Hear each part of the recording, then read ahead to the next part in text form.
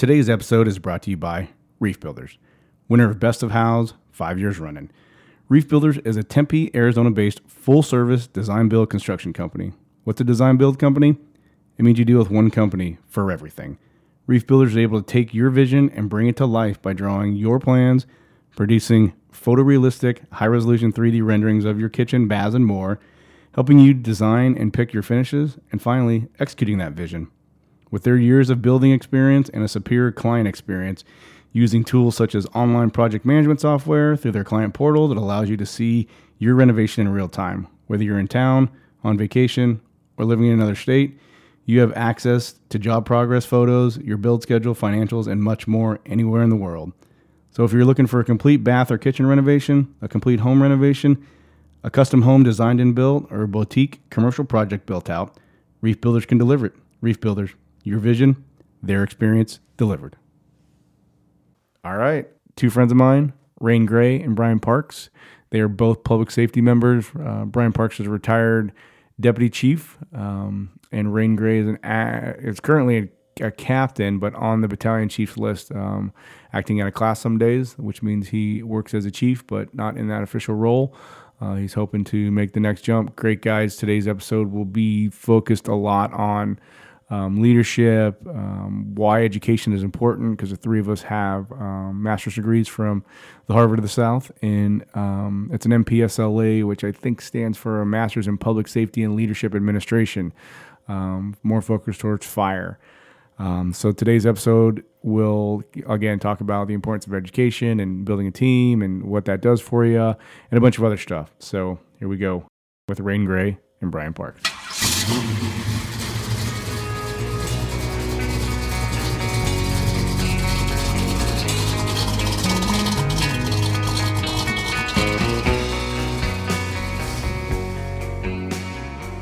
All right, today we have two public safety gentlemen. One, Brian Parks, who is a retired chief. He worked for a long time for the Phoenix Fire Department. I'll let him explain his background because he'll do a much better job in it than myself. The other gentleman we have is Rain Gray. Rain Gray is a captain for the Phoenix Fire Department as well. Today's podcast will probably revolve around education, why it's important, how it molds you as a leader, a subordinate, a superior, a supervisor, all that good stuff. But, as always, these things will probably go off in about a million tangents, but we'll always circle back to that. So let's go with Brian Parks. Tell us a little bit about yourself, Brian. Brian Parks, I was born here in Phoenix, Arizona. Been here my whole life. I worked for Phoenix Fire for 37 years. Started out as a firefighter, retired as a deputy chief, managing member services and human resources. Nice. And then married, 12 kids, 50 grandkids. No, I've been married to my wife Nancy for 39 years. And you still have her working. Still have her working. She loves to work, so she's going to keep that on. How'd you convince her to do that, to keep working after you retired? I got to figure it out right. I talked to somebody recently that said he semi-retired, and then he was home too much. His wife said, "What are you doing home?" He went back to work, and I said, "No, you got it all wrong. You need to turn it around. You need to retire. She needs to be working." Yeah, you got so we're trying to get that working out, trying to get figured out. But yeah, married, got 3 kids. They're all grown, and 3 grandkids. And every single one of your son-in-laws is a fireman too, right? I've got 2 son-in-laws are firefighters, and my son. Just recently, right? Recent firefighter. Probationary firefighter, first year. First year. Carson, how's he liking it? He loves it so far. He's just started his 2nd rotation at Station 11. Okay, on which shift? On B shift. Oh, yeah, he's loving that. Went from 40s to the Station 11. Good for him. He's having fun with it so far. Awesome. Brian has to be nice to me because Reef Builders did a full renovation on his house that he bought after retirement. I'm so jealous of that house. It has, let's see, one RV garage on the right side that you can fit a boat and a trailer on, and the other garage, that used to have a lift in it. Now the other garage is a 3-car garage with a tandem garage with 2 lifts in it, right? That's right. Brian's a car guy too, so tell him, a 46 Ford? No, I've got a 1966 Ford pickup that I've had for 30-something years, and I've got 2 1940 Mercurys. One's a convertible. One's a convertible, it's completely restored, and the other one was is a coupe that my father bought in the 1950s. So it's all patinaed, still running the flathead in it. Nice. So that's going to be my next project to completely restore that car. You and my Uncle Mike need to team up because he has my grandfather's. That's a 46 Ford or 42 Ford, the flathead. So he doesn't know who to call to work on. I'm like, I go call Brian Parks. He knows how to work on those things. So yeah, he'll be calling you because he retires in January. Oh, good. Yeah, for sure. And Rain, tell us about you, buddy. No, so I'm a total bitch. I drive a 2015 Subaru. That's what kind of Subaru car. Though? It's an Outback. All right, so it's got all-wheel drive, so that's legit. It's got leather seats and good AC, man. That's nice. Yeah, we're just trying to compensate. No. I got nothing when it comes to cars. It's really quite sad and unfortunate. So as far as my background is concerned, I've been on the job now for 21 years next month, and I grew up in the Great White North up in Canada in Vancouver, British Columbia. Oh, nice. And moved down to California, then went in the Marine Corps after high school and met and married my wife in San Diego, and we ended up out here in Arizona, some 25, 26 years ago, and laid roots. And this is where her family's from, so that's how we ended up back here. And of course, you get into the fire service, and it's kind of once you take root there, it's kind of where you end up, and you stay there for a little while. So yeah, that's how I ended up here, and kind of a long way from home, but love it. Nice. Just recently have dried out, from my roots growing up in Vancouver. Very wet. I like Vancouver. It's a gorgeous cool place, city, man. Yeah. Super gorgeous city. Mount Gross? Did I hike Mount Gross? Was that Grouse Mountain? Grouse? Yeah, I did that. You did the Grouse grind straight off the couch. I'm like, yeah, I'll do this thing. I was like about a quarter of the way into. I'm like, this was a dumb idea, but keep going. I don't remember how long it is or what the elevation is on that, but I just remember suffering. Yeah, that's the only memory I have is being miserable. And the view when you get to the top is beyond measure, and the beautiful thing about Vancouver is when you get to visit it and you see how green it is in like in August or whatever, but there's a price you pay, for the locals pay for that beautiful green mountains and snow-capped mountains in the distance. It's year-round rain, lots and lots of rain. So I just remember the trees being gigantic there too, man. They're like so thick forest. Yeah. The other thing too that's really interesting is you look at the woods here in Arizona and you can see a quarter mile into the woods. And up in the Northwest, you can't see 10 feet because it's so grown over with moss and down trees, and it's super thick. You can't see very far. I never knew you were Canadian. Well, I don't talk about it too much. I was saying now it's all making a little bit of sense now. It's all making more sense. I try to keep it on the down low. I'm like, yeah, he told a South Park episode. Yeah. Hey, that being said, my parents are both from the United States. So, you're not Canadian then. Not totally. I got dual citizenship. Nice. I go both ways. Yeah, perfect. So you said you're in the Marine Corps? Yeah, I spent 4 years in the Marine Corps. How long?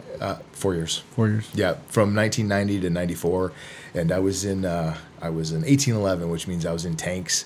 And I started off in the M60 tank and I transitioned to what is now the modern war fighting machine, the M1 Abrams. Okay. And it was a tremendous experience. And when we talk about, I know we had touched on leadership. We're going to touch on leadership. And that was really the first real indoctrination into what leadership looks like or what it can look like was when I was in the Marine Corps. Gotcha. Didn't play any high school sports or anything like that? No, I did. So I ran track and played football. And, when I moved to Cali, started surfing and missed a few first period classes because the surf was good. I don't see that. Rain and I couldn't be more opposite. Rain's more the guy that's going to follow the rules, tell the line. I'm going to push. I want to push the envelope a little bit. I think I've grown into the rule following. Really? Yeah. Oh yeah, I was. Yeah. If the surf was good, you're rambunctious. Following a different set of rules there. Why did Brian? Why did you get into the fire service? When I got interested, I didn't know anybody on the fire department.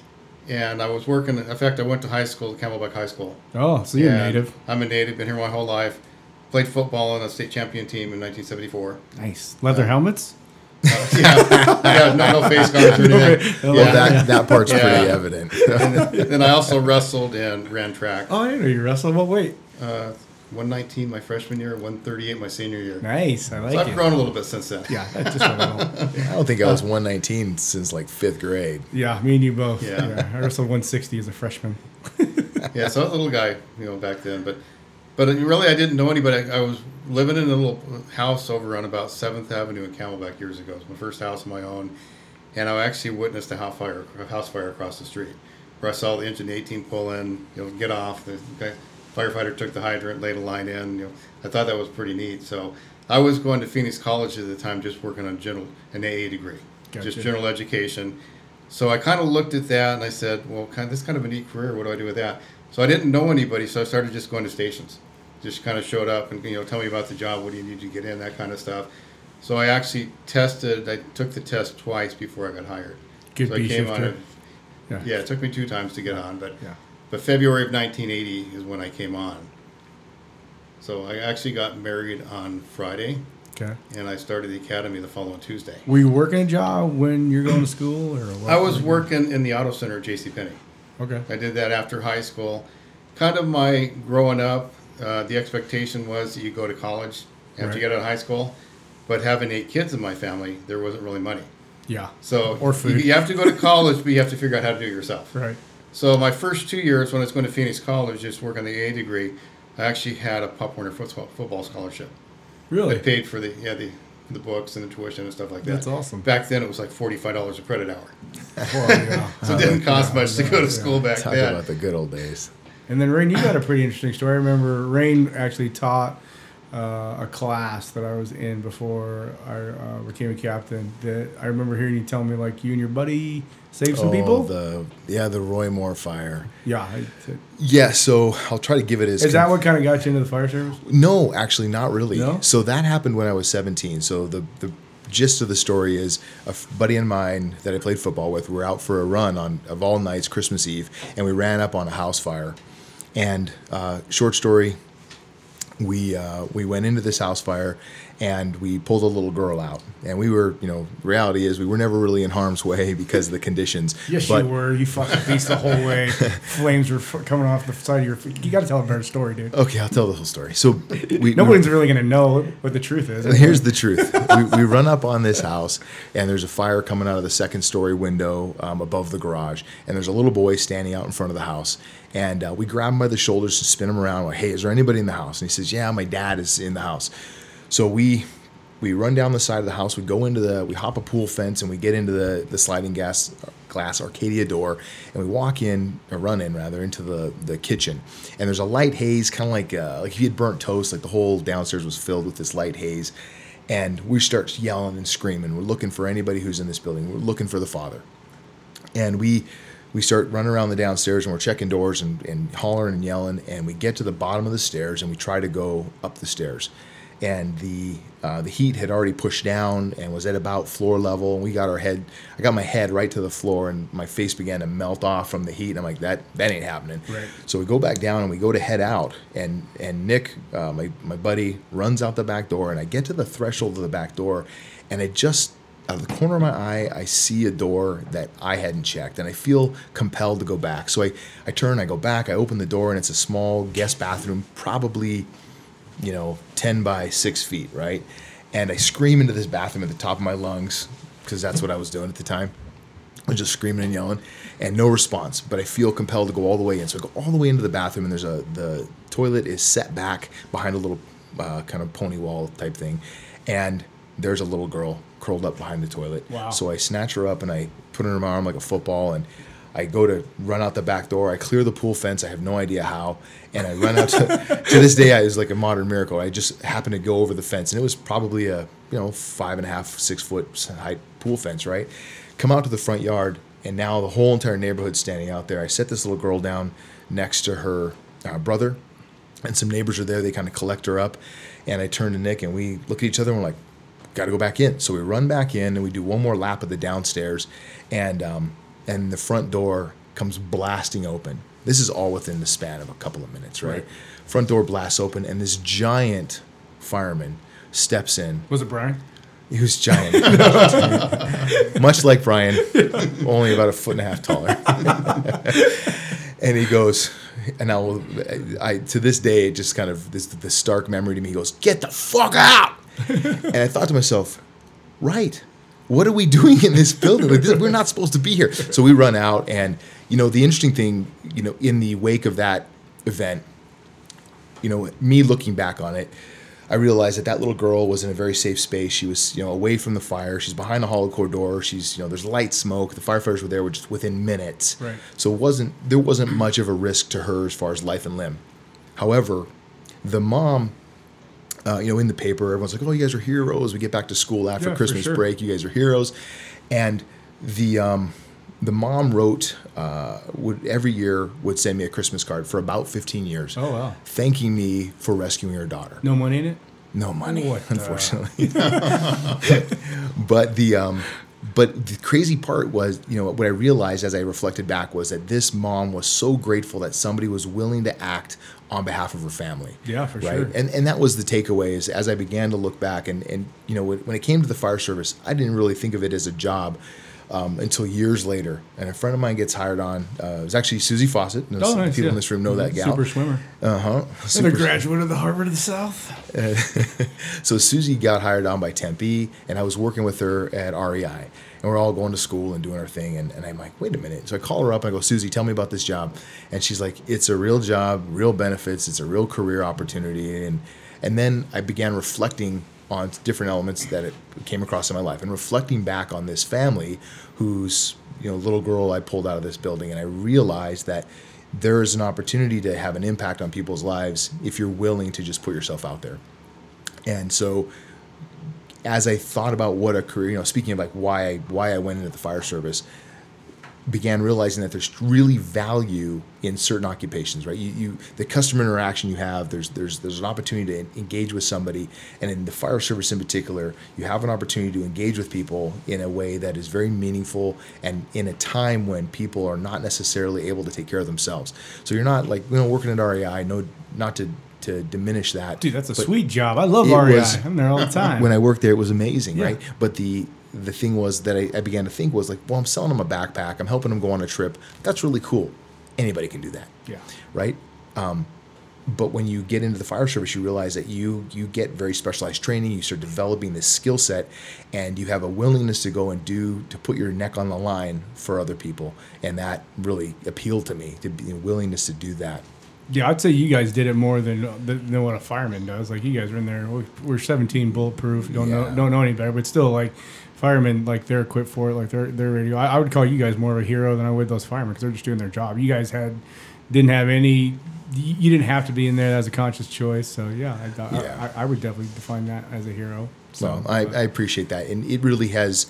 It informed my desire to provide service. Right. So when I think about what it is that I get to do every day is I look at the mission of the fire service and I say, you know what, this is an opportunity for me to give back to the community in a very meaningful way. And that I draw a lot of personal reward from that. Yeah. You know? Yeah, I'd say so. From what I know of you, you take a lot of pride in kind of what you do. I'd say you and Chris Stewart are. I termed Chris Stewart a fire nerd, but I'd call you a fire nerd too. But like in a good way, you know what I mean? Like you guys love it. You guys love every aspect of it. Yeah. So, well, right before I came here to sit with you guys, I was in a photovoltaic class. So oh yeah, nice. Learning about solar arrays and battery storage systems and nerding out, totally nerding out. Super nerd. So, yeah, so I was right. Brian, how long were you a firefighter before you decided to become a captain? I actually was a firefighter for 5 years, and I promoted an engineer after about 5 years. And then I was an engineer for 5 years and promoted to captain when I had about 10 years on. Okay. And then going from there to BC, I was in the field most of the time. I did a little stint down at community involvement as a captain. And then when I had about 20 years on, I took the BC's test. Why did you decide to take the captain's test? And let's talk about that process for a little bit. Okay, and I think looking at, being a firefighter, a lot of it's just the captains that I worked with, kind of how they managed their crews, how they managed the incidents, kind of seeing how they made a difference in people's lives, both the crews and the public that we served. What are some of the qualities that those guys had? And, like, what are their names? Because we might know them. I know they're before our time, but... Well, I worked as a firefighter. I worked at Station 13 with Tom Christmas. Okay. And Tom Christmas retired probably back in the mid-'80s. Did Tom go to El Mirage and be the chief? Yes, he was over one of the Indian reservations for a while, and he was a fire chief out there before. But Tom was just real smart. We talk about hydraulics. He knew all the formulas and everything else. One time we went on a call, and somebody was actually stealing water from fire hydrant. And he gets in. This is a formula you need to figure out how much water they stole because PD needed it. So how did you know that stuff? Right. So it's just the stuff that he had in his mind, and he was always so calm and collected on the fire scene. I remember we used to run with Engine 12. We had Bob Kappas with the captain, and he was a screamer. Yeah. So he'd get on the scene. There's chaos. Everything's coming down. Tom would be there just calm and cool and collected and everything else, and just took care of his crew. Knew when something was wrong, he'd let you do what you needed to do, and always had your back. Gotcha. So that guy, did you want to like emulate him, or is that that was, or at the time just were you getting bored as an engineer, or like, hey, it's time to take this test, or were people telling you that you needed to take it, or just something where you're like No, I think you get a point in your career. I was an engineer for 5 years, and I felt very confident and comfortable in that job. I was able to sit up front and watch the captains make the decisions. Back then, when I came in as a firefighter, we didn't have MCTs. So it started at all the calls were dispatched by radio. So you get a call, the captain, everybody had to be quiet. He'd take a little card out of his pocket and write down the address, who was responding, the time. He had all that information. So you didn't have any information in the MCT. Jeez. So he had to collect all the information on the front side in the station or going down the road in the truck when you get dispatched on a call. Gotcha. So you kind of look at, where I was as an engineer, I felt real comfortable. I could do the job. But it was time to do something different. So you get to the point that all the people that I came on with, all my peers, were actually, hey, we need to take this captain's test. Gotcha. So you kind of do it as a group because that's kind of the next step in your career. Gotcha. So it was just time for you. It was time. Because some people get to that and they're just like, I want to be an engineer the rest of my career or whatever, or a firefighter. But you just kind of had an internal calling to do it then. Yeah, I did. Yeah, I think it was just time to do something a little bit different. And so how many times did you take the captain's test? Took a captain's test 2 times. Just number 2. You like 2s. I like 2, yeah. But the first time I took the captain's test, I came out number 22. That sounds pretty good. So it sounds like a pretty good number. And today's day. And then the budget stuff. Lottery. So I'm sitting here on the bubbles, number 22. Right. Not knowing if I was going to make, so I had to go through and take the next test. For those of you that don't know what the bubble is, the bubble is you're the next guy to get made, and they cut it off right there, so you get stuck not being promoted, and you have to take one more test. So that was so you're the bubble guy. I was the bubble guy on that list, so I went through the whole process, and it helped me being out for the 2 years before that, acting as a captain. Because how old were you when you took the first test? I took the first test, I was about 32. Okay, so so I was pretty young. I came on when I was 22. But that was your first real probably supervisor experience, right? It was, in the auto center at Penny's, I was an assistant service manager. Right. So I had a little bit of experience there, but not a lot as far as the emergency scene stuff. But not managing goofballs like not managing firemen. the goofballs. Yeah, it's a completely it's totally different. Yeah. So second time took it. Second time I came out number 9. Oh, look at that. Yeah, so I did a little bit better the next time, and still, it took another 6-8 months till I got promoted. Right. And it was kind of interesting. Once I got promoted, I rode for a little bit, and then Ladder 20 opened up, so I put in for Ladder 20 as my first station. That was my first probationary station, was Ladder 20. So another two in there. I went back to that station with the same crew that was with me as a booter. How was that? So I had Kenny Ray, 30-something years on, one of the best ladder engineers ever. So just a great crew. It was interesting going back as the booter there. Now I'm come back as their supervisor. Yeah, how'd that go? That crew was like trained so well. I had to rely on them for some of the experience, especially ladder work. For sure. Being a captain, come in, those guys knew a lot more about ladder work, about ventilation, extrication than I did. Right. So I had to let them do the job and just be there to kind of watch them. And I learned a lot from them. Gotcha. But it was a great crew. I wanted to get out and do PT. And I said, hey, let's go play racquetball next shift. Do we have to? Well, no, not really, but it'd be nice. And so I put little sticky notes on their cars and the mirrors and stuff. Remember your racquetball racket. The next shift we came in, we just went out and played racquetball, had a blast. Nice. So it was fun. It was just a great crew. Station 20, the engine had been the same crew forever. They're on A shift. So managing an older crew, your advice is be humble, listen, don't direct a lot, let them kind of empower them to do what they do best and just kind of learn from them. That's it. Yeah, they were doing that job long before I was on the fire department. Right. So they knew what they needed to do. I just needed to let them know what our assignment was. Right. And be there with them to give the progress reports and going on. So for me to actually come in and say, this is what you need to do, how you do it, I couldn't do it because they had a lot more experience than I did. They'd probably laugh you off the truck. Yeah, and I think that's going through your career. I think you're never going to know everything. There's always going to be somebody that knows more than you do. That's not a Chiefs attitude. What are you thinking? Come on.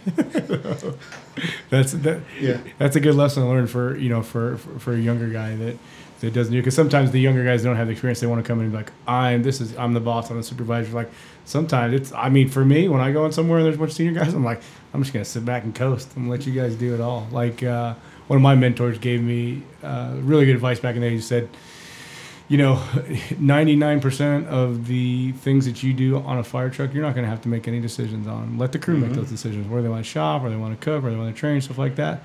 You make the one that counts. And then, when you have that kind of outlook on things, it's easy just to keep everybody within the boundaries and just let them do their thing. Yeah, it's very good advice to do that. Yeah. So then you said, so you're a captain for how long? I was a captain for 10 years. So we went from 20 to where? I went to Engine 5. And that was back in the days, BLS Engine 5. Yeah. Back then it was Engine 205 was the adaptive response. They actually got put down to Ahwatukee. So just to explain it back on that. So the Phoenix Fire Department used to have two different types of units that responded. A BLS truck, which is a basic life support truck, and an ALS truck, which is advanced life support, which has two paramedics on it, or paramagicians, as I like to call them. I'm a BLS guy, so they converted all of the engines over to ALS trucks. I don't know how long, 10 years ago, something like that. Mm-hmm. So our ladder trucks are in the process of actually being converted to ALS. We're kind of late to the game in Phoenix because everybody else has already done that. Pretty much nationwide, right? I think most people are running that deal. And then the adaptive response truck, Brian's talking about 205. If you have another truck in your station, they give it a designation on the front side. So engine 5 is station 5. So if they have another truck, that's 205, right? And they went from 205 to 705. Now it's 905. Right. So as more trucks come in the system and other cities have designations for 200 trucks or whatever, then Phoenix actually had to change theirs. So sorry, Brian, I just wanted to, people listen, they won't necessarily know that. So okay, so I was a captain at Station 5 for about 5 years. And I had a crew that was about my age, about a little bit less experience than me. So just being able to supervise them was a little bit different. I could be a little more involved in kind of what you need to do, give them a little more direction to what the expectations were. But I think the biggest thing coming in, you get a crew, a lot of you need to figure out who they are, what they've been, what their strengths are, what their weaknesses are, and then what do I need to work on to make them better. So know your people. Know the people. Bruno was big on that, right? Like knowing your people. Yeah, knowing the people, know who's on the truck, and I think, being a captain in a station, you have a regular crew, you get pretty comfortable. Everybody knows what each one is thinking. You don't really have to talk a lot on the call because everybody knows their job. They know where they fit and what needs to be done. Where you have one rover, somebody that's not there typically with you, come in, you have to watch them a little bit closer. Right. Give them the expectations up front. This is what you need to have done. This is why. But make sure they're equipped and trained to do what you're asking them to, too. Right. Rain, how long were you firefighter? Sorry, I was lost in Brian's thoughts thinking about for a second. That's a good thing to be lost in. Yeah, it's a dark place. It's a dark place. How long was I a firefighter? Oh my gosh, I have to do the math on this. I don't even remember exactly. So I started my career in Sun City West and worked out there for 3 years, and then came over to Phoenix. Didn't know that either. Yeah, lots of secrets. Yeah. First couple years, 3 years out there as a firefighter, became a paramedic, and then came over to Phoenix and started my career over here. And I think I was a firefighter medic for about 4 years, and then I took the engineer's process. So about 7 years total, and was an engineer for about 4 years, and then jumped into the captain's process. There's a dog leg in there, which I'll spare you. No, let's hear it. Come on. Well, it's worth mentioning. It's worth talking about. Well, so I was an engineer for about 4 years, and then I wanted to get a specialty, and I couldn't. As a paramedic engineer, it was almost you'd have to sell your mother down the river. There was no way to get a spot. There's just so few of them in the special operations world. You've always been a unicorn. So I demoted. Wow. So I demoted back to firefighter, and so I could get a spot on Engine 12. And I had taken the captain's process one time and did not come out in a makeable spot. So I'm like, well, there's things you can control and things you can't control in your career. What can I get my hands wrapped around? Well, I've always wanted to do a specialty. What am I going to do? So I took a bold step and I demoted, and that landed me a spot on Engine 12. And I was on the captain's list, so I was acting as a captain a lot, and getting in this specialty, and then I took the process again, and so I had right around 15 years on the job when I got promoted to captain. Seasoned veteran for sure. Yeah, well, I definitely had some seasoning and had a broad range of experiences at that point. And what's interesting is when earlier on in my career, I was very gung ho, and I'm like, yeah, I want to be a captain at this point. I'm ready. And those years of tempering, once I came on the list and went out and acted, and I learned so much more and grew so much more. By the time I got promoted, I felt like at that point now I'm actually ready. Right. So it at the end of the day, I was ticked at the first time when I didn't get promoted, but over time, I matured, grew up, had some more experiences, and then was much, much more prepared Right. by the time I got pinned, and felt like that experience was truly valuable to me in my personal maturation and my maturity as a captain and company officer, etc. And it was good.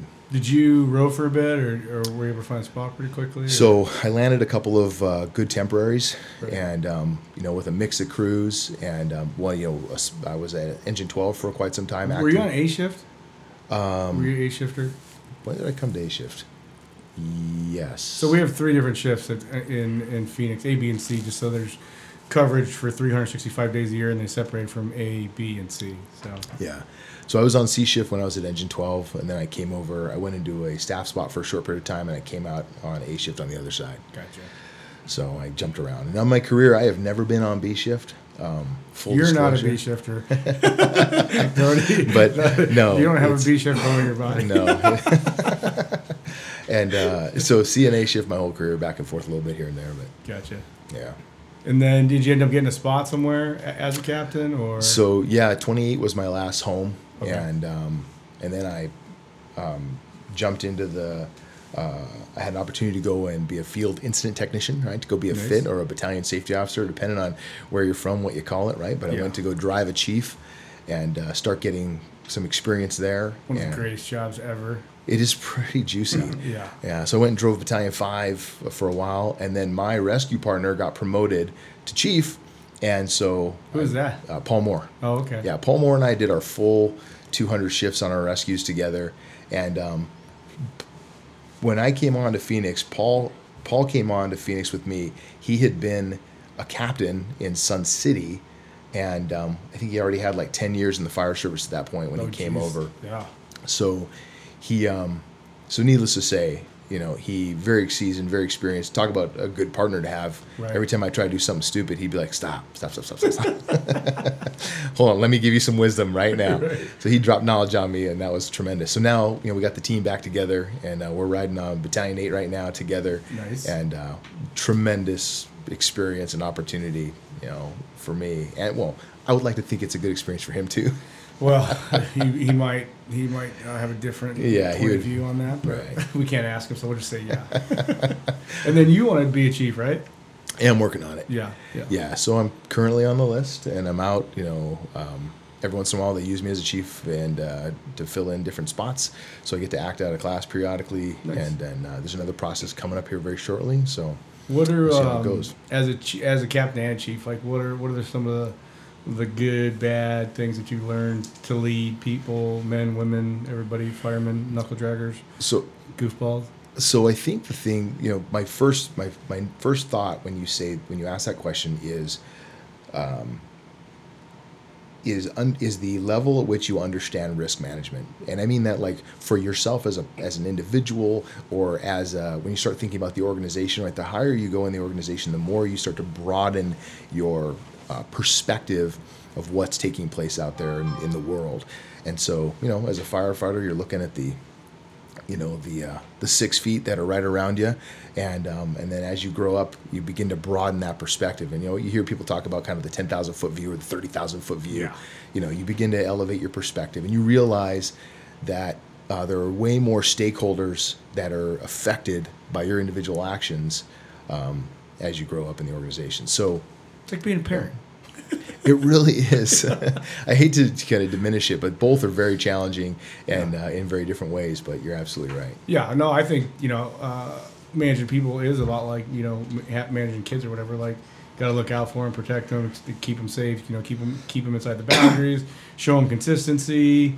Right. Live up to your word. Your actions have to back up your word, stuff like that. That's to me, those are all like all the things you have to do as a leader. Did you run into any challenges out there, like, with people, crews, stuff like that, and Absolutely. Right. So what I find happens most frequently is that as a leader, you have a certain set of expectations, a certain vision for what you want to have done. Whether you're an informal leader at backseat partners on a fire truck, or you're the captain, or you're a chief officer, either way, there's expectations that you have for how your day is going to go, or what you expect of your people to be able to do. So the thing that I think is really interesting, where the challenges come in, is when people's expectations don't align.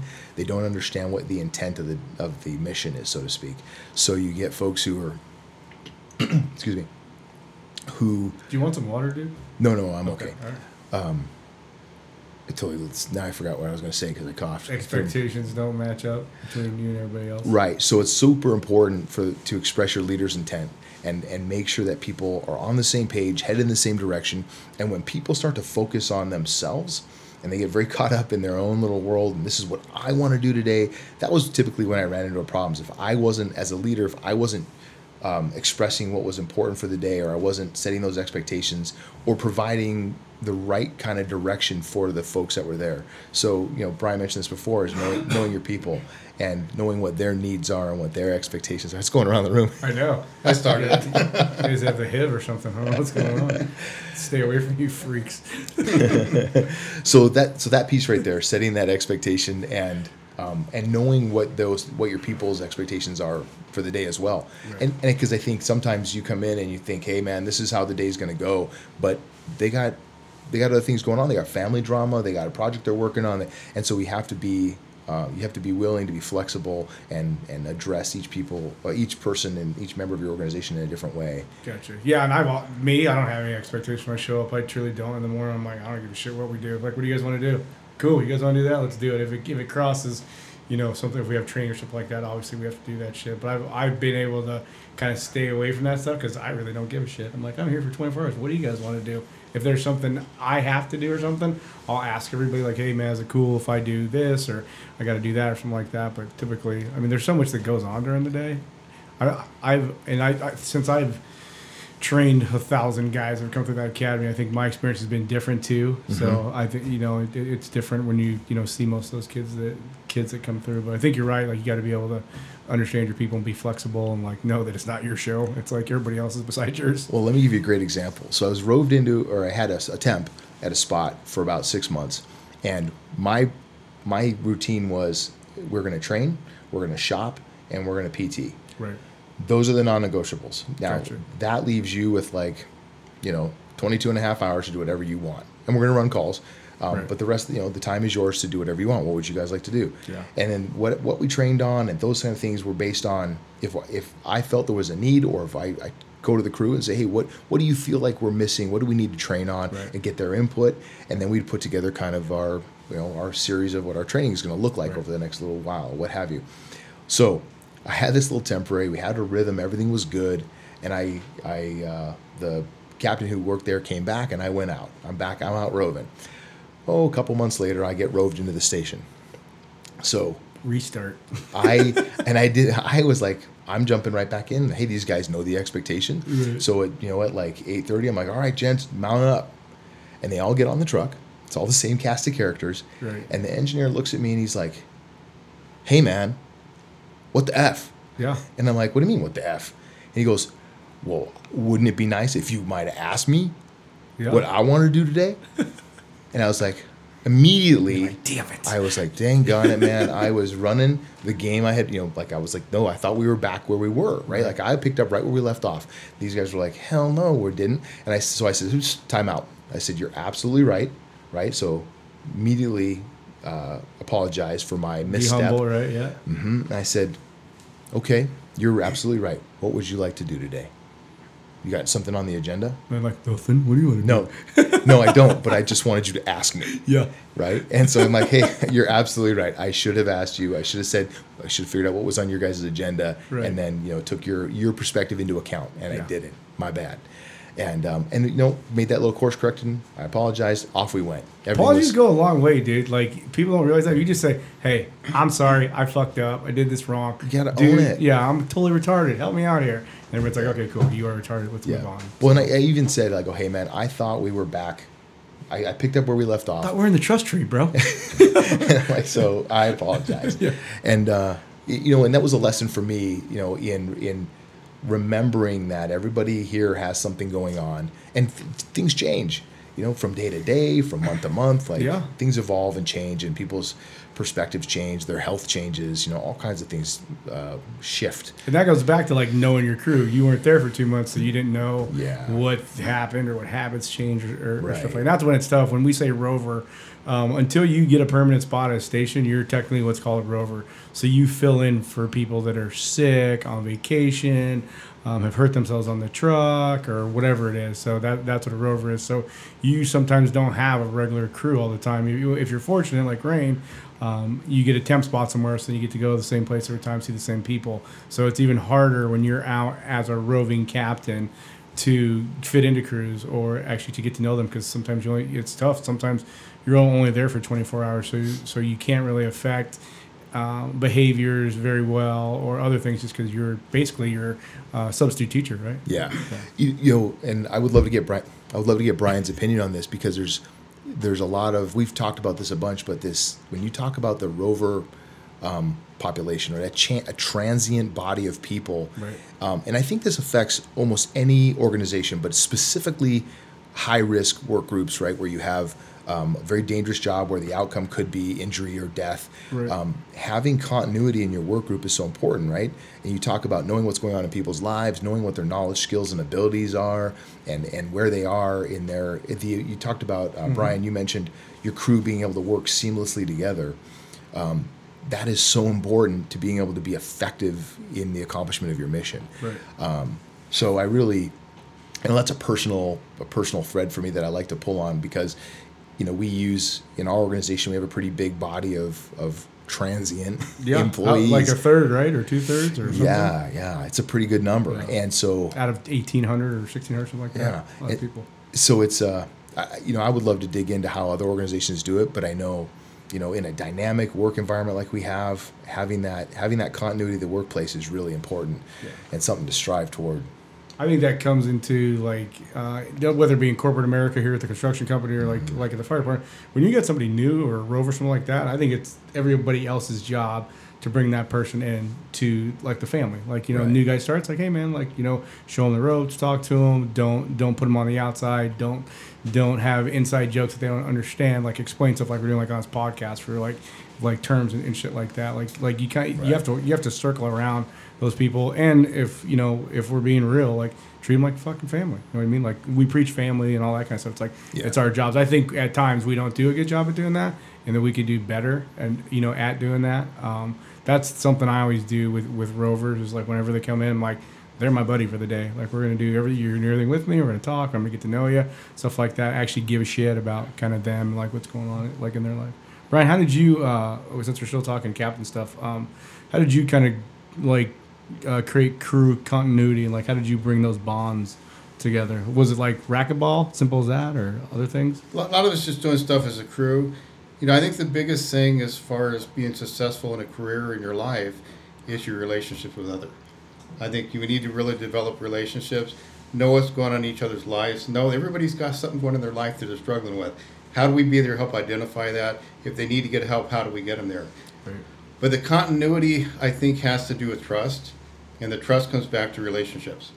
So you have to have the relationship with the people, and relationships go how you communicate with them, how you relate with them, how you care about them. I think being a leader, your people need to know that you care about them. Right. You need to know what's going on, what you can do to help them. What are their goals in life? What are their goals on their career? How do we help them attain those goals? But I think the continuity and the trust has to come to working together, being able to give them a task, make sure they have the training or the equipment they need to do the task, and be there to follow up to make sure they're successful and have the support they need from me. But a lot of I think the crew, the continuity is actually doing stuff together. The crews that eat dinner together, eat lunch together, Cook together, the yep. crews that do PT together. The ones, I think station dynamics have changed a lot since the station design. How we've got the separate bedrooms with the firefighters. The old stations had one living area, one TV. We didn't have cell phones, and then you had a common dorm. So you're with those crews 24 hours a day. You Like do you were in the everything barracks. together. And now with the new station design, where everybody has their own bedroom, you might see a crew member just when it's time to eat. When Right. it's time to go on a call, that's it. So I think a lot of it's just being there for each other, getting to know them, know that you care about them, Right. and you're invested in them. And You're going this to be is- there to support them. But I think being a leader, you need to give them the expectations and follow up to make sure they're doing what they're supposed to. And I think a lot of times the pats on the backs are good. Mhm. We need to give them positive praise as Right. much as possible. But on the other side, if something's not going good, they need to know about that. For sure. I think on our department, we kind of look at it a lot.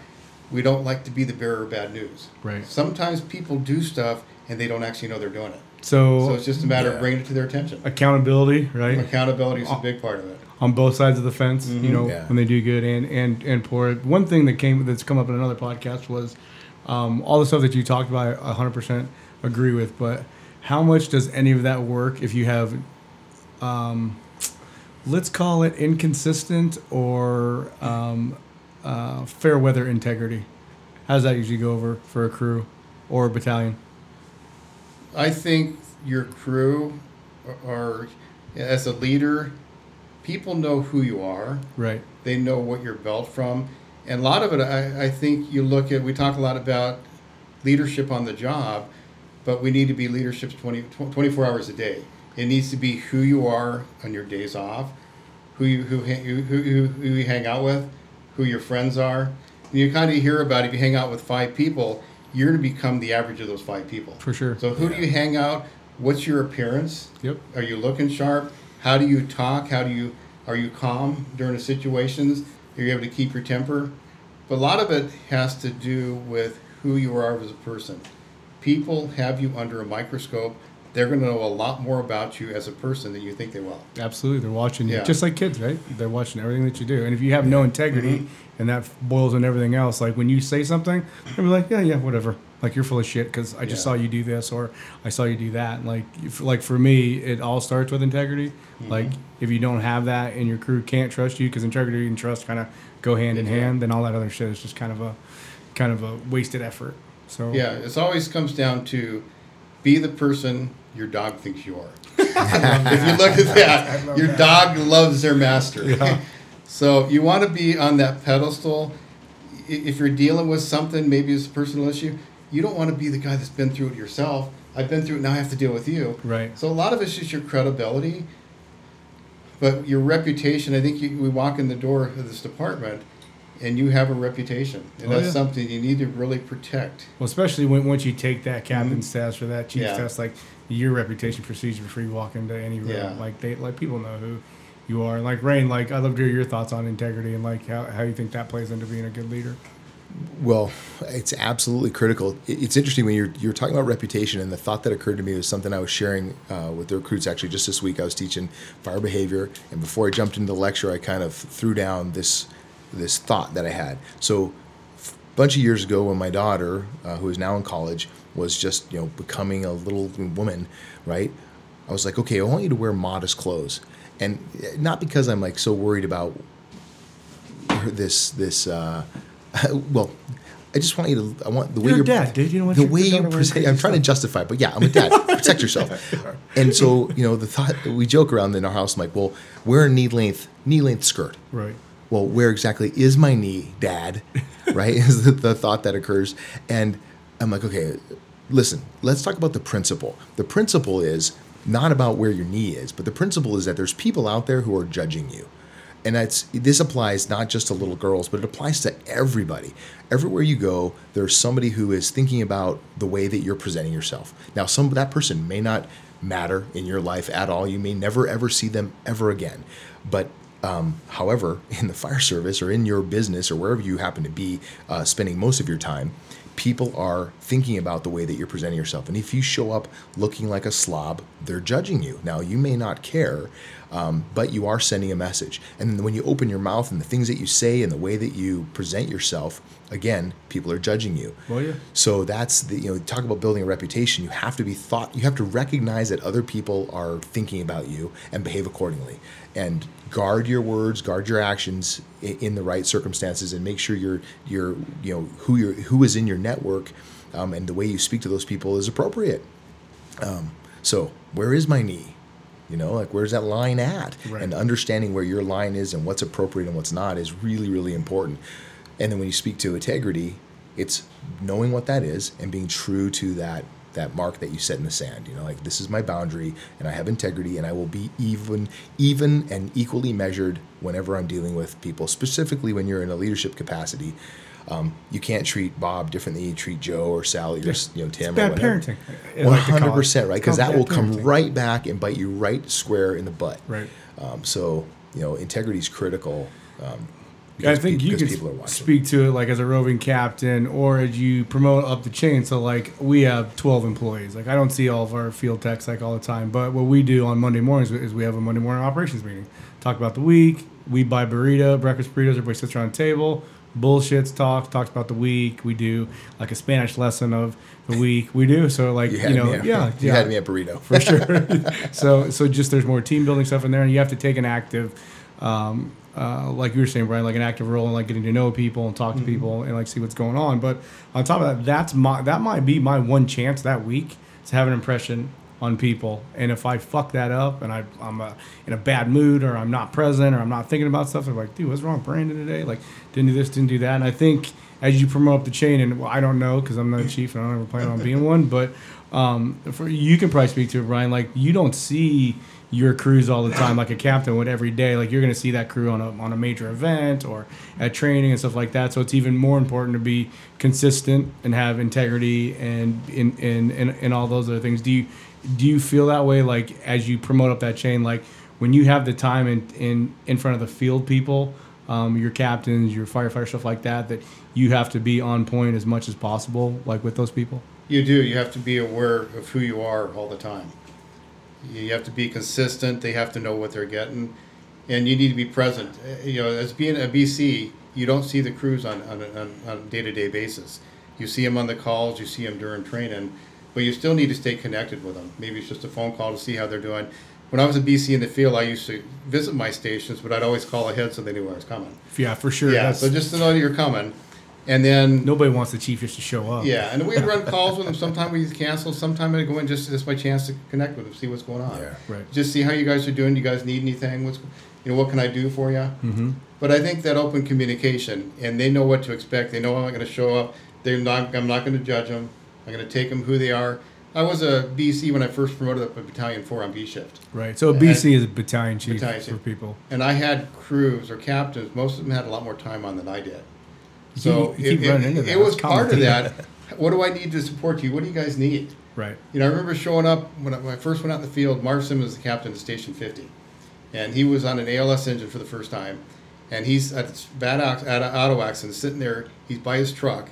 His crew went with the patient to the hospital. Marv said, I haven't driven one of these trucks for 30 years. What do I do? And he got it and drove it. So stuff like that, just be there to support him. What do you guys need? Do you need my fit to drive for you? Or? Well, I keep hearing the same thing from you. No matter what position you're in, it's being humble. It's being consistent. It's like being a servant leader. It's the same thing. Put your crew, put everybody else in front of you. And it kind of seems like that's been a winning formula for you. Like, don't worry about what the hell I'm doing. Let's worry about, like, how can I help you guys? Yeah, that's part of it, being there to support them. You look as you go up in the organization, we talk a lot about supervising fire crews. But then all of a sudden you're thrown into a staff position where you're supervising civilian employees, most of them female. Right. Just a different work environment. And it's the same principle. Be there, you're not the subject matter expert. I come in to supervise people. I've never done payroll. Right. I've never done claims. I've never done public records. There's a lot of stuff that they do on a daily basis they're good at.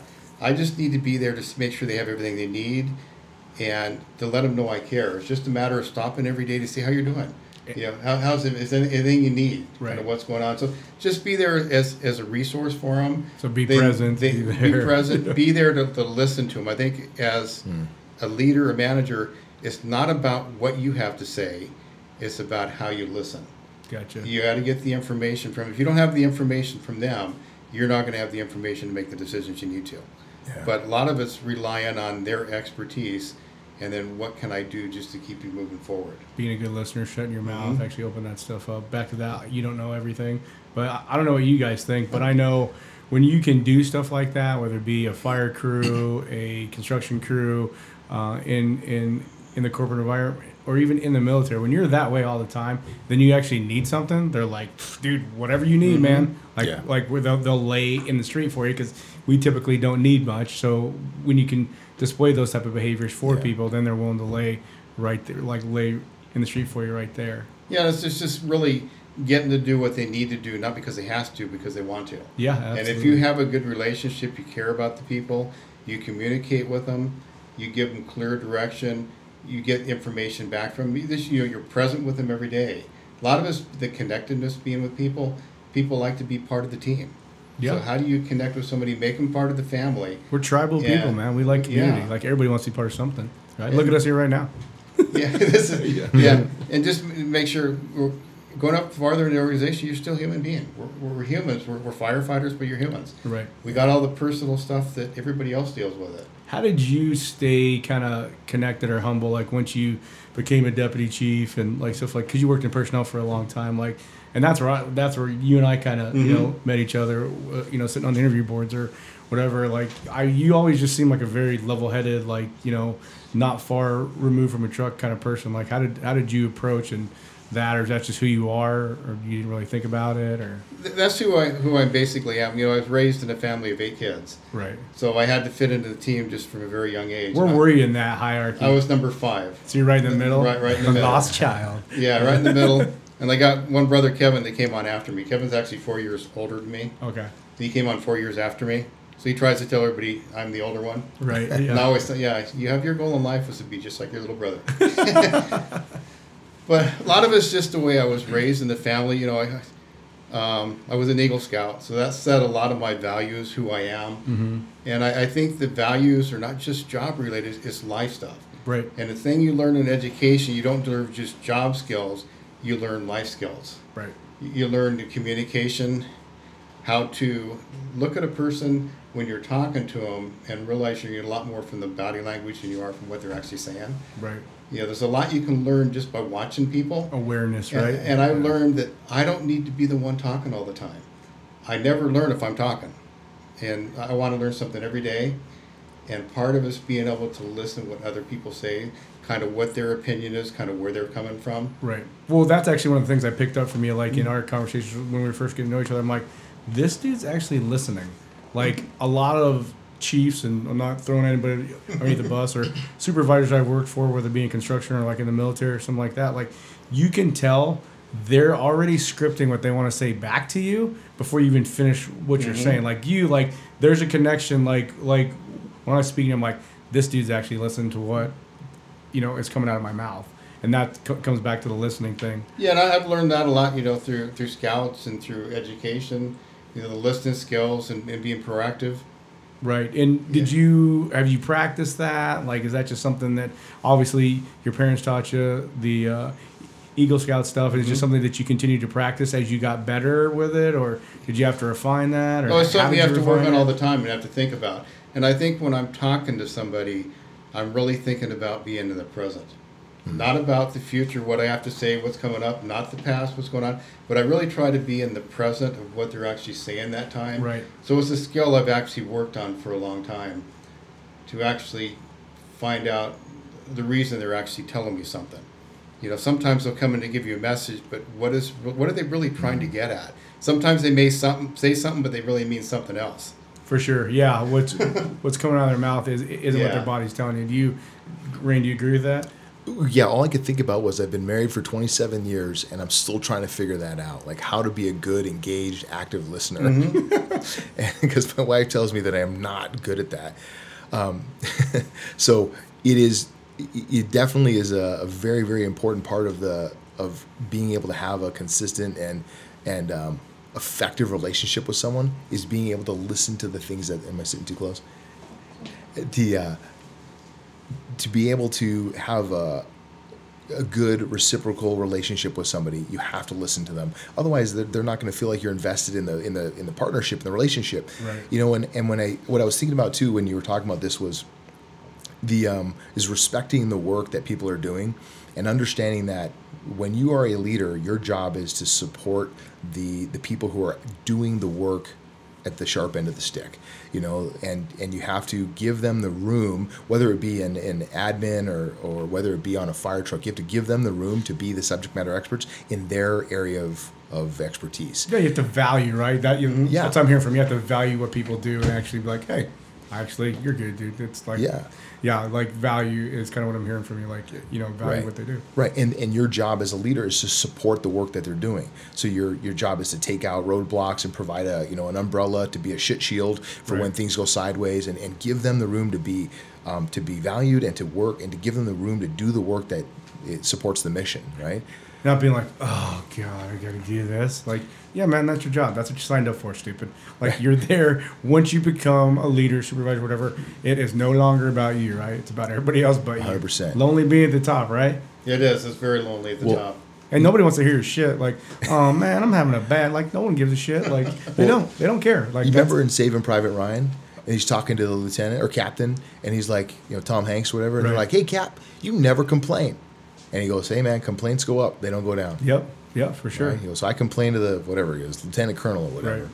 I don't complain to you guys. Yeah, because essentially people want you to be the Rock. Like, they want you to be the dude that's not screaming over the radio and shit's going back.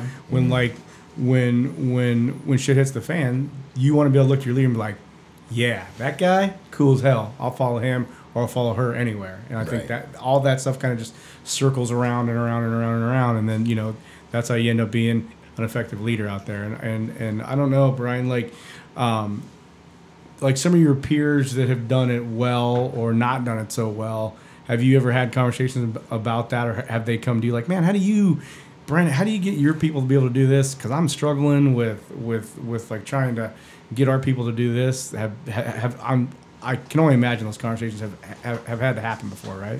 Oh, we've definitely had those conversations. I think, you know, growing up in the fire service, I have learned from people who have done well with leadership and people that have not done well. Right.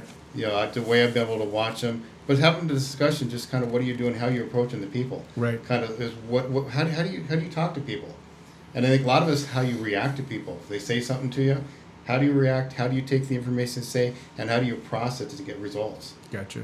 Yeah, what's that saying? No man is worthless. They can always be used as a poor example. True statement, right? Yeah, you can learn from everybody. You can. I've learned throughout my career by watching the supervisor and leaders that I've worked for. Right. Yeah, because there is people that I've worked for in all realms, not just the fire service. I'm like, I am not going to be that guy. I'm not going to be that girl. I'm not going to lead that way. They obviously have a very hard time getting anything done. I do not want to be like that. And like some of those traits are, you know, being selfish, not valuing, you know, what your people do, not empowering your people to actually be able to do something, like micromanaging them, things like that. Like those are all negative traits that I see people in all industries that just fail over and over and over again. And I don't know what you guys think, but I think inaction is one of the worst things you can do as a leader, like not acting whatsoever. Whether it be, you know, in a stressful situation or when your employees comes to you and they have something to be done and you're like doing nothing. Like that instills zero confidence in people. Even if you don't know what to do or how to approach it, you have to be like, hey, I don't know. So, you know, there's the humility part of it, but I'm going to find out.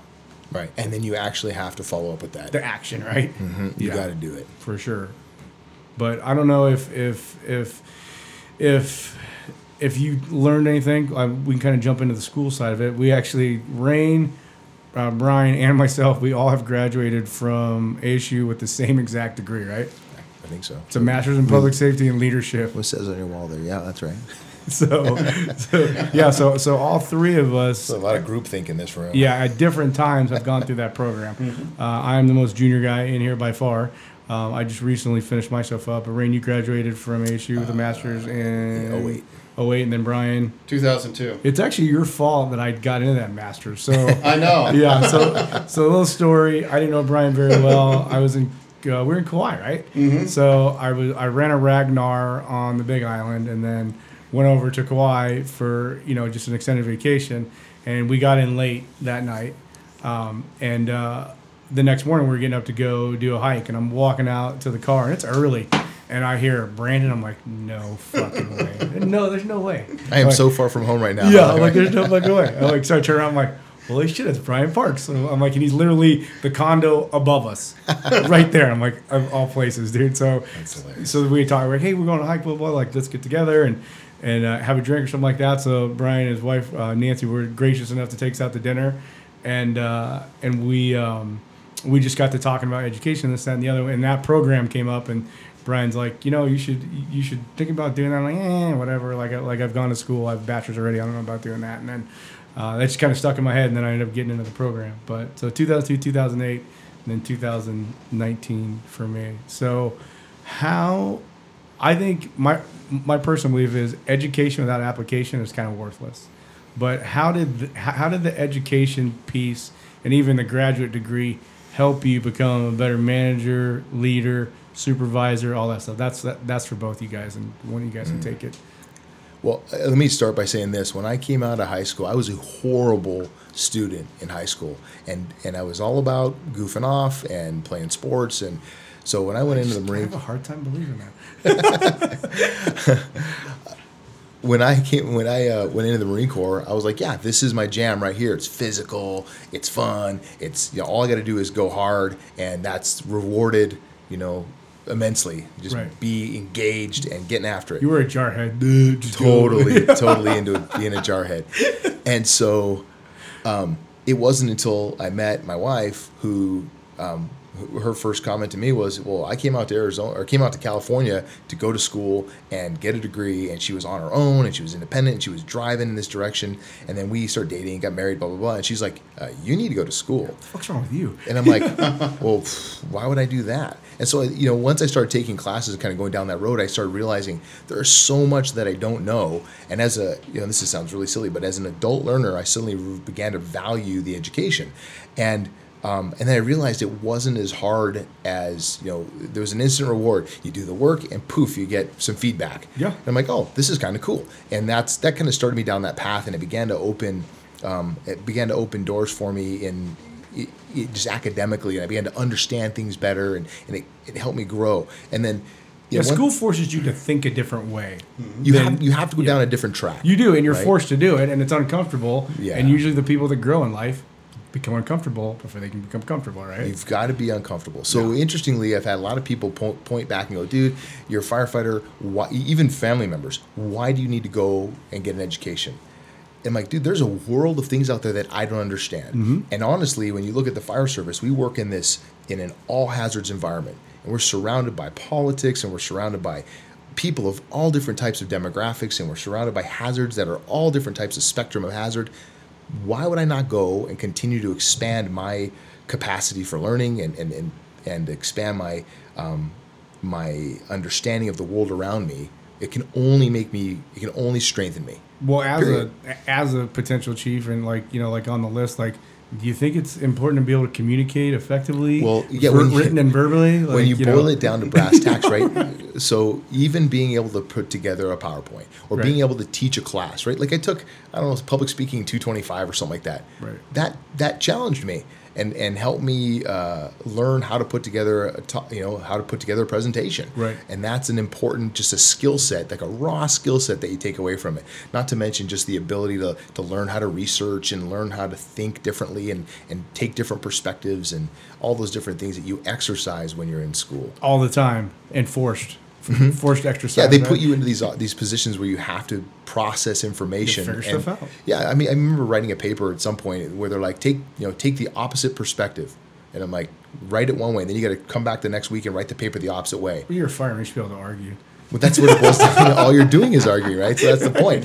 So, but that's a good practice skill, and then being able to learn how to write in a way that conveys your message in an articulate, thoughtful, well-considered way. And like that's a practice skill. That was your bachelor's, right? You're talking about, or like you're talking about your master's as well. No, just all through that whole progression. What was your bachelor's in? Public administration. Okay, it's just a pretty narrow track mind. Yeah, for sure. But like for me, like my bachelor's was in computer information systems, propeller head. spin that thing. That's totally different than like in the mastermind. It's very project driven. Wrote a lot of code, stuff like a lot of nerdy stuff. But like the masters for me, like. Because that was kind of like my tiptoeing into like, yeah, do I want to be a chief? Do I want to do stuff like that? But like I got classes in finance, I got classes in community resiliency, operations, HR stuff, like all the like mapping, all this other stuff that you're never gonna get unless you go outside of the fire service to get it. So that really like I'm like, man, like people should, if they want, because I know other cities they have.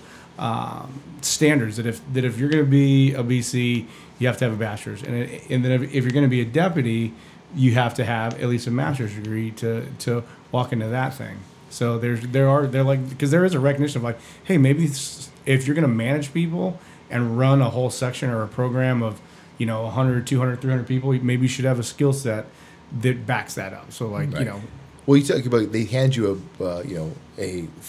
budget with thousands and thousands of dollars or millions of dollars, millions, right? Yeah. And they say, okay, go ahead and figure this out. Well, that involves research and development. It involves budget and finance. It involves stakeholders and relationships and being able to communicate ideas across industries. Sometimes that's hugely important. Yeah. And you get into there's legal aspects with procurement law and all kinds of other issues where you're if you don't have that skill set, you can expose the organization to risk because you send one bad email that's part of public record and oops. Yeah, for sure. Well, like, and there's a way to script stuff, and like I feel like because I've only worked for our fire department, I feel like education isn't necessarily cherished. It's almost pushed back on. I know the city supports and stuff like that, but there is no real path for a BC or a deputy chief or an AC for education to kind of get to that point.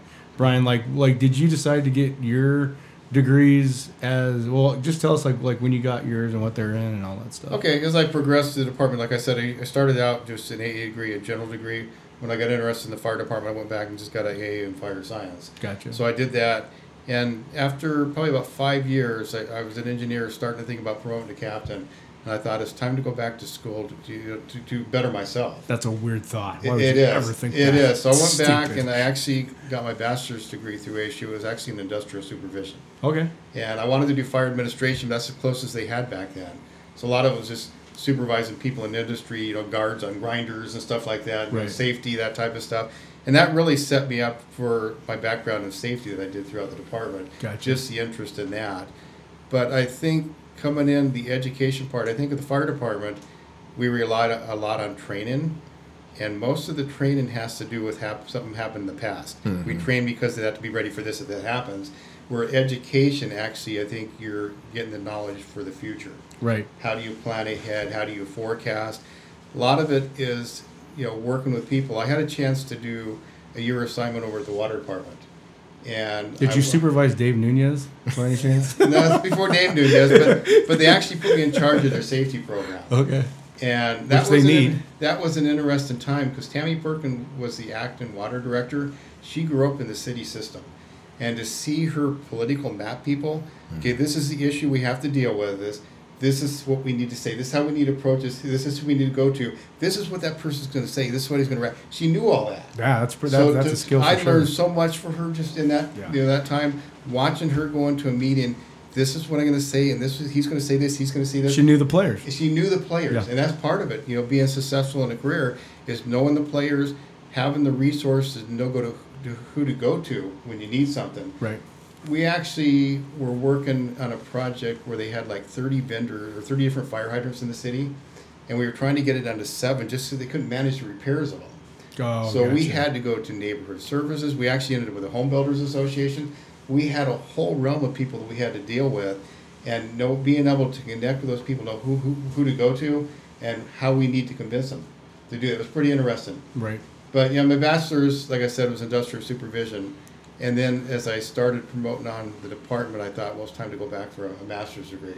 And I did that probably at a bad time in my life. My kids were teenagers. Mm-hmm. I was coaching their teams, trying to be involved as I could. Right. It stretched me thin. It about killed me. I was up till 2 or 3 every morning writing papers and studying. But the stuff I got out of it, I think it really helped me in my career. I didn't promote to a fire chief, and I really don't have a desire to. I think my career was very successful based on what I learned through my education. As far as a lot of it's just life skills. How do you deal with people? How do you communicate with people? How do you get the organization moved? And I think coming in and being a leader, it's not your agenda. You need to know what the city or what the department you're working for, what is their mission? Right. And then your goals need to match up with that mission. You need to be pointing in one direction, but you might have one section that you're supervising. You can only affect a little area. You can't affect everything. So you got to realize, what do I have control of? That is what I need to take control of, and that's what I need to work on. Right. But I actually need to work on that area to move it along with the mission of the department. And going for that, like the master's degree, like if you've never worked in personnel or you've never worked in HR and you don't have any background, zero, not even a book that you could like refer back to or understand, like what, you're just stumbling through stuff. And I think that's why in a lot of industries, they just keep recreating the wheel. Same thing over and over and over again. And nothing ever changes because they don't, like, no one ever knows like what the hell's going on.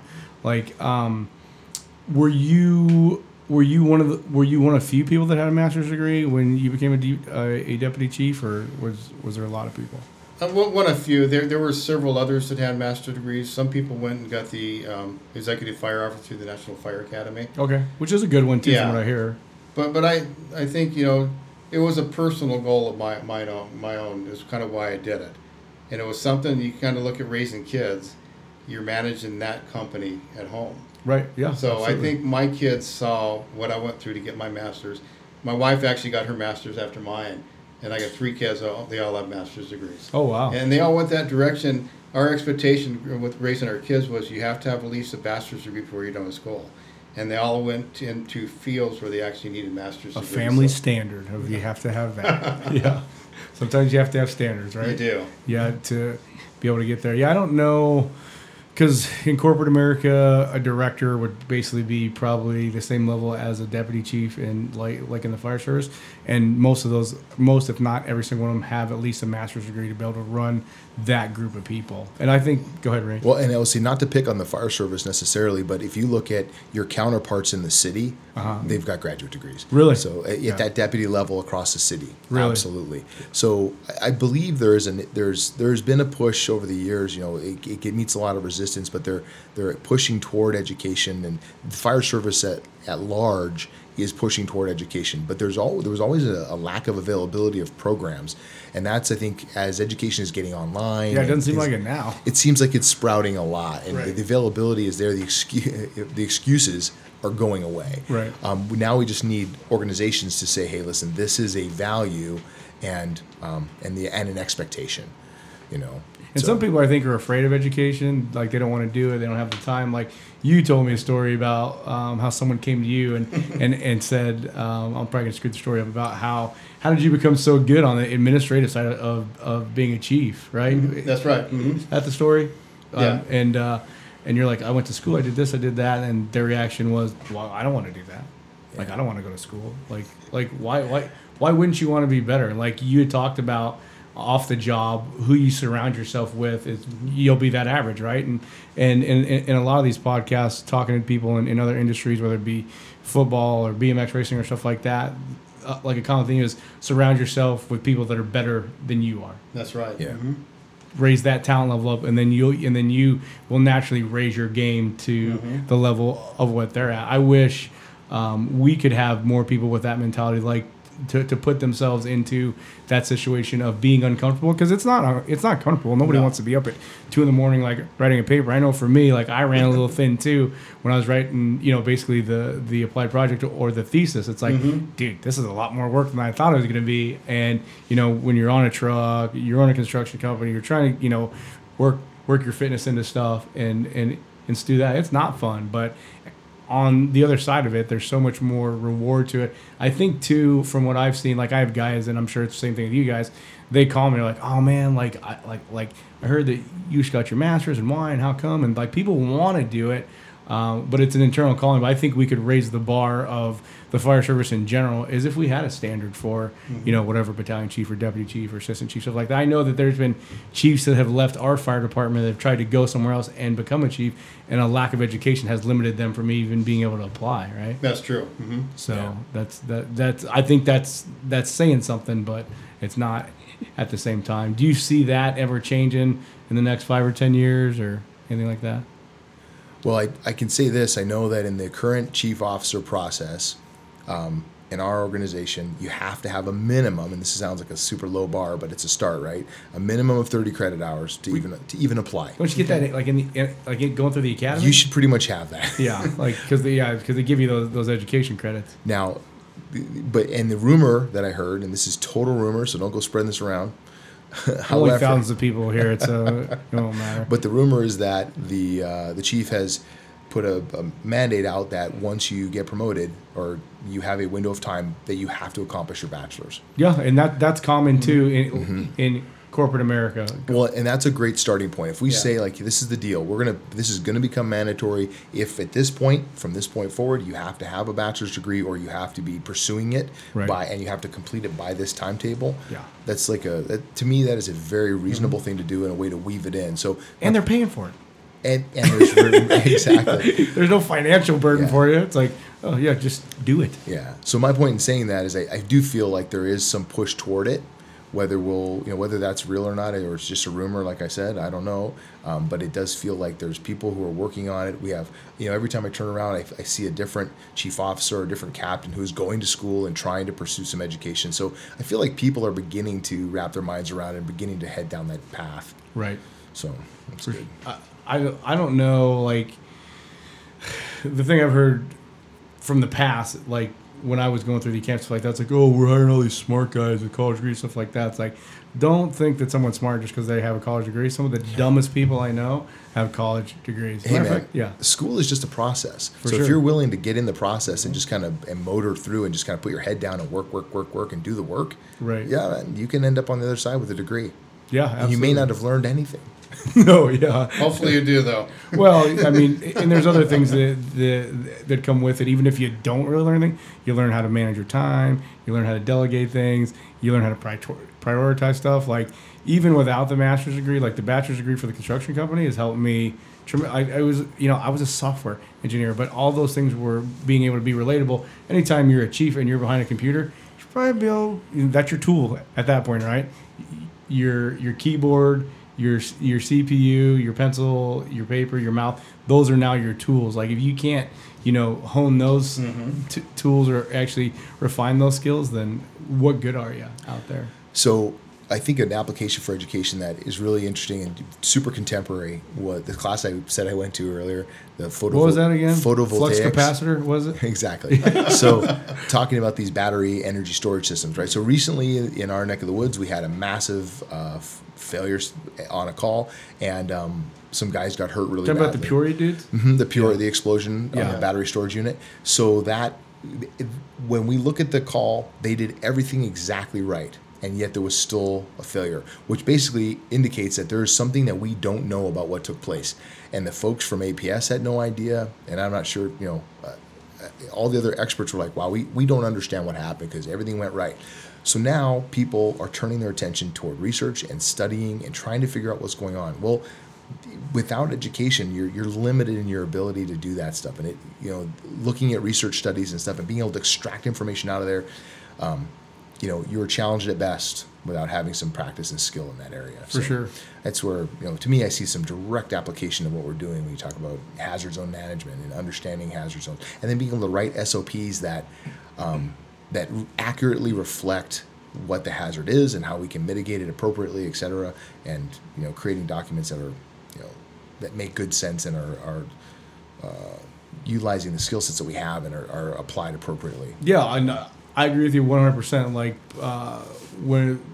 with my thesis, I went through it and I looked at some driver safety stuff or whatever, and the fire department is not any different than corporate America, because I'm reading this thing and I'm like, hey, it's called an SOP. I'm like, all right, this is not really an SOP because there's 7 policies in here and 8 procedures. I'm like, but on the other hand, a friend of mine went and to work for a major financial institution, and her job was to part of her job was to go through and look at what was truly a policy and what was truly a procedure, and split those up and recraft them. But if you don't have that background and you don't know what a mission statement is, the difference between those things. Like, how are you ever going to get to that document? And as I was just curious. I'm like, I'm going to go through the rest of these, and they're all very similar like that. They're written in clear, plain English that gets the point across, but there's a level of professionalism that's lacking for sure. And when I'll take this from Chris Stewart, when everything's important, nothing's important. So you have all this stuff in one SOP that isn't necessarily, it doesn't get the exposure that it needs because there's too many things in there. And then how do you actually hold accountability to that policy or to that procedure when there isn't anything really associated with it? And like, those are the business things. Like, let's be honest, like the fire department is a business. There are departments that have to be ran like a business. There's a budget, there's personnel stuff, there's hiring stuff, there's all that stuff. It's like, and if you don't have those innate skills or abilities to do that, like, how do you make that group any better? Or how do you, actually run that section, that program, or that department in a very, good way? I don't know how you do it unless you have a great mentor. Yeah. Or, great documentation, but I don't know if how that's a just kind of roll the dice thing. Yeah. I think there's a handful of people who can make it happen just with the skills they were born with. Right. And the rest of us need to go to school. I agree with that. Like, Chris Stewart's one of those guys. Like, I always thought Chris had a college degree because when you talk to the guy and the way he runs stuff and the way that he sets stuff up, you're like, and when I asked him, he's like, no, I'm like, dude, you're the exception for sure. Yeah. Stuff like that. So, but. Yeah, I think it's all a combination of training, education, and experience. Yep. And life skill stuff more than anything else too. You need a balance of all that stuff to be successful. Right. I don't know, because I think you guys are more involved in the fire service than I am outside, like our department. Do you see in other cities or even the National Fire Academy, do they have a curriculum with steps and specific ways or classes and things to get to where they want to be? I don't know. Who's they? They, like other departments or stuff like that. Oh, I see what you're saying. Other departments have education requirements to get where they want to be. And National Fire Academy has some curriculum, the executive fire officer, and they have some steps for the formal education. It's more certifications. Gotcha. Not degrees, but... Yeah, there's a lot of organizations that, even in the Valley, where they say before you can take a captain's process, you need to have had at least these set of classes. Right. So they want you to have a kind of a targeted series of educational experiences to help facilitate your growth in that job, in that position, or what have you. Which I think makes sense, like in any industry. And I'm not going to just the fire department's awesome, fire service is awesome, but like in corporate America or even here, like at the construction company, the guys that want to become superintendents and stuff like that, we have an expectation of education or a cert that they have to have. So if you're not willing to put in the time for that, then you can't do that. And if you don't want to put in that time, I'm 100% okay with that. Like, but if you want to get better, if you want to be a professional, if you want to learn how to become better, then you're going to have to go outside your normal, 8 to 5, 9 to 5 job and do something more to prove to us that you really want to do it. You know what I mean? Because then I just think it makes the barrier into being a captain or a chief way too easy because you may get someone in there that it was a great engineer or a great captain, but they're lacking that other side that's going to make them a good battalion chief or deputy chief, over personnel or something like that. Yeah, you hear that a lot too from people. I did this, I got through this career and I didn't need my education. Right. But you look at the people that did good. What would they have been if they had that education? Right. Would it added so much to more with the way they think about things, the way they look at things, the way they process information, the way they react and make decisions. Right. Is based on the education you have. Well, then I think, being in that school format, even the online thing, like there's a certain way that you'll run a meeting or have an agenda for a meeting or, things like all those little tiny things that actually make a difference. You'll learn those things through a bachelor's degree. And like, I would encourage people that wanted to do anything, if like you want to own your own business, if you want to, promote through anything in the fire service or even in the military, to get some type of business background, whether it be a management degree or something like that. And then if you want to get a master's degree in something more specific, but if you want to run at the top, you're going to have some type of broad knowledge of how the business machine works, and whether it be in the public sector or the private sector, it's all very similar. It's not all the same. I would say the private sector is a lot more cutthroat than the public sector. Like there's not rifts and layoffs and stuff like that. But like I would definitely encourage people that if you want to get through and become better and become a better leader, manager, supervisor, get some education underneath your belt. And I'm not saying that it's the end all be all, but it will make you better. Yeah, it's interesting. I've heard the comment. What people will say, I've worked on busy trucks, but what does that even mean, right? You've been busy. I picked up a lot of homeless people.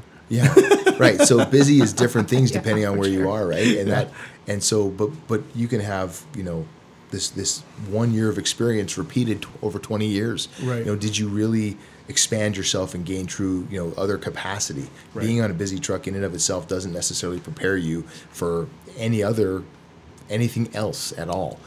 Put someone into a staff position in any kind of type of staff position, and they're going to struggle with certain You've seen things. those guys struggle too. I've seen those guys in girls struggle Absolutely. too. And that's why I say that, because you hear so many people say, "Well, I've worked on busy trucks, and therefore I should be a captain." Okay, what's your leadership philosophy? Yeah. And have you ever even given thought to what leadership looks like, broadly? And I think if you study leadership and you pay attention to it, you recognize there's lots of different types of styles of leadership. Some are effective, some may fit your personality better, and having studied it, you can truly learn a little bit more about who you are as a leader, and then you're being more deliberate in what you do every day. You're not just showing up and doing it. Like education doesn't have to be a degree. Maybe it's reading a leadership book or a couple leadership books or stuff like that. But for me now as a captain, but even as an engineer or whatever, it's like I think going to school allows you, because you know how to learn. Therefore, when you have to teach somebody something, you're able to break things down and teach or mentor or coach someone into a better position because you've been down that road and you've done it so many times. I think it just makes you better as a leader as well. So, but I don't know. Obviously, we're fans of education. And going through the education process, you get all the knowledge you gain through it, but you also get resources and you get people that you're connected with. You do. People that have been through the same. I have people that I can call that I went to college with, and I can ask them questions. I have 2 friends that were actually fire chiefs in other fire departments. They've always been a resource for me. Right. It's just somebody else that's been through the process with me. We've been together, and like you said, education is a process. It needs to be lifelong. I think we need to learn throughout our lives, throughout our careers, and we need to look at both getting better, both personally and professionally. Yeah, I think when people understand that at every promotion or every step in your career, corporate, military, whatever, there's a different skill set that has to be honed and picked up. And just unfortunately, as you get farther up that management chain, your skill set becomes, more cerebral versus tactical. I mean, if you're in operations, different story. But if you're in HR or finance or stuff like that, you're not. It's not a tactical realm anymore. Like all those things that apply on the fire ground might. One of those things might apply behind the desk. That's true. Yeah. I think because you can be great tactically and a total horrible personnel chief, right? Yeah. So, well, what's interesting too is that even in an operations position, you still have personnel things that you need to be considering. And I think that going and getting this academic level of education and experience, it broadens your perspective.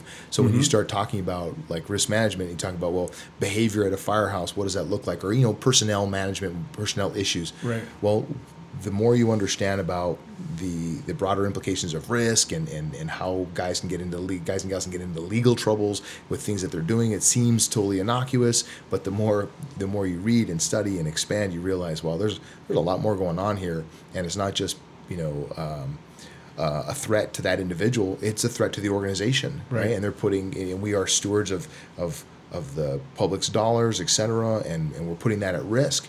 And so, being a tactician is one thing. Understanding personnel matters is another area that you need to grow and expand in. So it's very diverse and broad what you need to be capable of doing. And kind of going back to what you're saying, Brian, like you have to know how to deal with people. And in education, there's no rank, whether it be the military or public service or there's no boss. Like you're going to get into a group and do some group work with people that you may not necessarily enjoy to be around like all the time. But you're going to have to figure out how to work effectively as a team and as a group and make sure everybody's voice is heard and make sure that the mission or whatever task is being accomplished, because you just can't be like, I'm not going to do this and just leave. Like your whole grade is based off of that group work. I think it forces you in business, in the fire service, and in the military. It's like, hey, it's a common goal. I may not really enjoy your company like outside of here, but right now we're on the same team with the same mission, the same goal, and that has to be accomplished. And we can disagree in this room and not necessarily get along, and I might think you're completely dumb or you might think I'm totally retarded, whatever that is, but we're going to work together to get to that goal. And then after we leave, it's going to be fine. And at the end of the day, because we've all worked with people like that, whether it be in school or in our jobs, it's like, you know what? Brandon's not so bad of a guy. I thought he was a total asshole, but he's actually okay. So I've never heard anybody say that. Liar. So, but yeah. So it just forces you to be able to further focus those interpersonal skills when you are in a group. Because everything we do in the fire service, we can't go to the bathroom by ourselves, right? It's like everything's in groups of 4, groups of 2, or there's this or whatever. Like you are intimately tied to your brothers and sisters in basically everything that you do. So that's another, I think, aspect that you get from school for sure. And like nationalities and just like it's a big, huge melting pot. Yeah. So, No doubt. but yeah, well, I think we're getting close to time. Like I'd like you guys just to kind of give feedback or not give feedback, but just give some advice that anyone, whether it be in the military, in corporate America, or in the fire service, things that you would pass on to them if they want to become a leader, supervisor, captain, chief, whatever. I'll start with you since you're the youngest one out of you and Brian Rain, and then Okay. I'll let Brian finish it off. So there's a lesson I learned that I picked up as a young Marine that I've carried with me and reflected on a lot over the years. So when I was 21 years old, I got promoted to corporal, and I was given a multi-million-dollar tank, and I was given a crew of 3 people to staff that tank, and I was essentially responsible for their training and for making sure they were at formation on time and that they went out to the field on time and had all their equipment with them and all those little details that went along with it. And as a 21-year-old, I didn't really understand the full depth and breadth of of that responsibility. And as I reflected on it over the years, I started to realize that the responsibility of leadership in that capacity is not only to those individuals, but it's to their family, it's to their brothers and sisters in the Marine Corps, it's to the community at large who looks to the military to provide safety and security in our nation. And as I grew up and transitioned into the fire department, I started realizing the role of a leader here is similar. Your job is to take care of the men and women who are doing the job, and that your stewardship of those people is to make sure they have everything they need to be successful. And that means their home life is good to go. They have all the job knowledge, skills, and abilities they require to be able to perform the mission, and then that you as a supervisor provide the appropriate oversight, and that you are very present and engaged and able to figure out where the gaps are so that nobody gets hurt, killed, or injured, or what have you.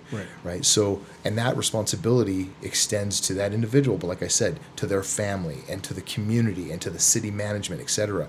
So to me, the weight of that, some people don't acknowledge how important and how weighty that is. So the lesson for me, and that I would share with anybody, is that you really need to recognize how important that role is and take it very seriously and be very deliberate and engaged in what you're doing, because you have human beings on the receiving end of that who you're responsible for. And the paperwork and the silly stuff and the TPS reports, Yeah, where's my red stapler? Those things are merely interesting. It's about the human beings that are at work and that are coming to work to make a living, and can we make this a valuable place for them and keep them safe and healthy and productive and moving forward in their careers. And how would you counsel them to get to that point? Through multiple scenarios, go to the military, get a high school education. I'm just telling you, I'm telling you right now, just look at these people and value them. This is going to sound really weird. You've got to learn to love your people. and you have to value them and put your heart out there a little bit, be a little bit vulnerable, and sometimes it requires telling these people, hey, listen, man, I am listening to you, I am present for you, I am my job here is to knock down doors and get rid of barriers and give of yourself, right? The other thing that I picked up in the Marine Corps was leaders eat last. Oh, for sure. That's right? a good book, right? So there's that great book. Simon Sinek has a great book. Yeah. And so putting the needs of your folks ahead of your own is incredibly important way to demonstrate how important and valuable they are. But you have to believe it. You can't just fake the funk. You can't just say this is happening. You truly have to buy off on it. And if you don't, you're going to struggle. And your people are going to see that you don't really care. And that's going to be very transparent and obvious. Well said, my brother. I like it. What do you got, Brian? I'm not going to talk as long as Rain did, though. Sorry. Yeah, that's right. I can't help myself. Rain always has lots of words. I got to look at leadership and what it does. Leadership actually drives the culture of the department. If you look at the culture, what do we stand for? Why are we here as a fire service? We're here to take care of the external customers, but we're here also to take care of the internal customers. So you look at the culture, and the culture actually drives your decision making and your behavior. Yep. So you look at that, how do we behave, how do we treat each other? And I think being a leader is instill that in the people that are with you, that we need to treat each other all the same, treat them all well, take care of each other, realize people have stuff going on in their lives. You never know what's going on in a person's life until you actually get to connect with them. And I think the biggest thing is being able to develop relationships with the people. But we talk about decision and making and behavior, that actually drives the results we have. So I kind of look at going through leading is to be there for your people, know what's going on with them, be part of their life, care about them. I think getting the trust of people and developing the trust is actually getting the relationship with them. So you have a good relationship with them, they know you care about them, they're going to trust you. When you get the trust, that's where you're going to be effective. Absolutely. So you got to get, and I think we need to do this every day. We need to look at how do we professionally and personally keep on bettering ourselves. And it's maybe just taking 10, 15 minutes every day to look at what can I do personally to make myself a better person, to be more receptive of people, to be non-judgmental, and to be there as a resource for them. Whether you're working or retired, it's the same thing. Everything we do revolves around relationships. Absolutely. And not having the better relationships you have with people, and the more people, the more successful you're going to be in life. I agree. Well said.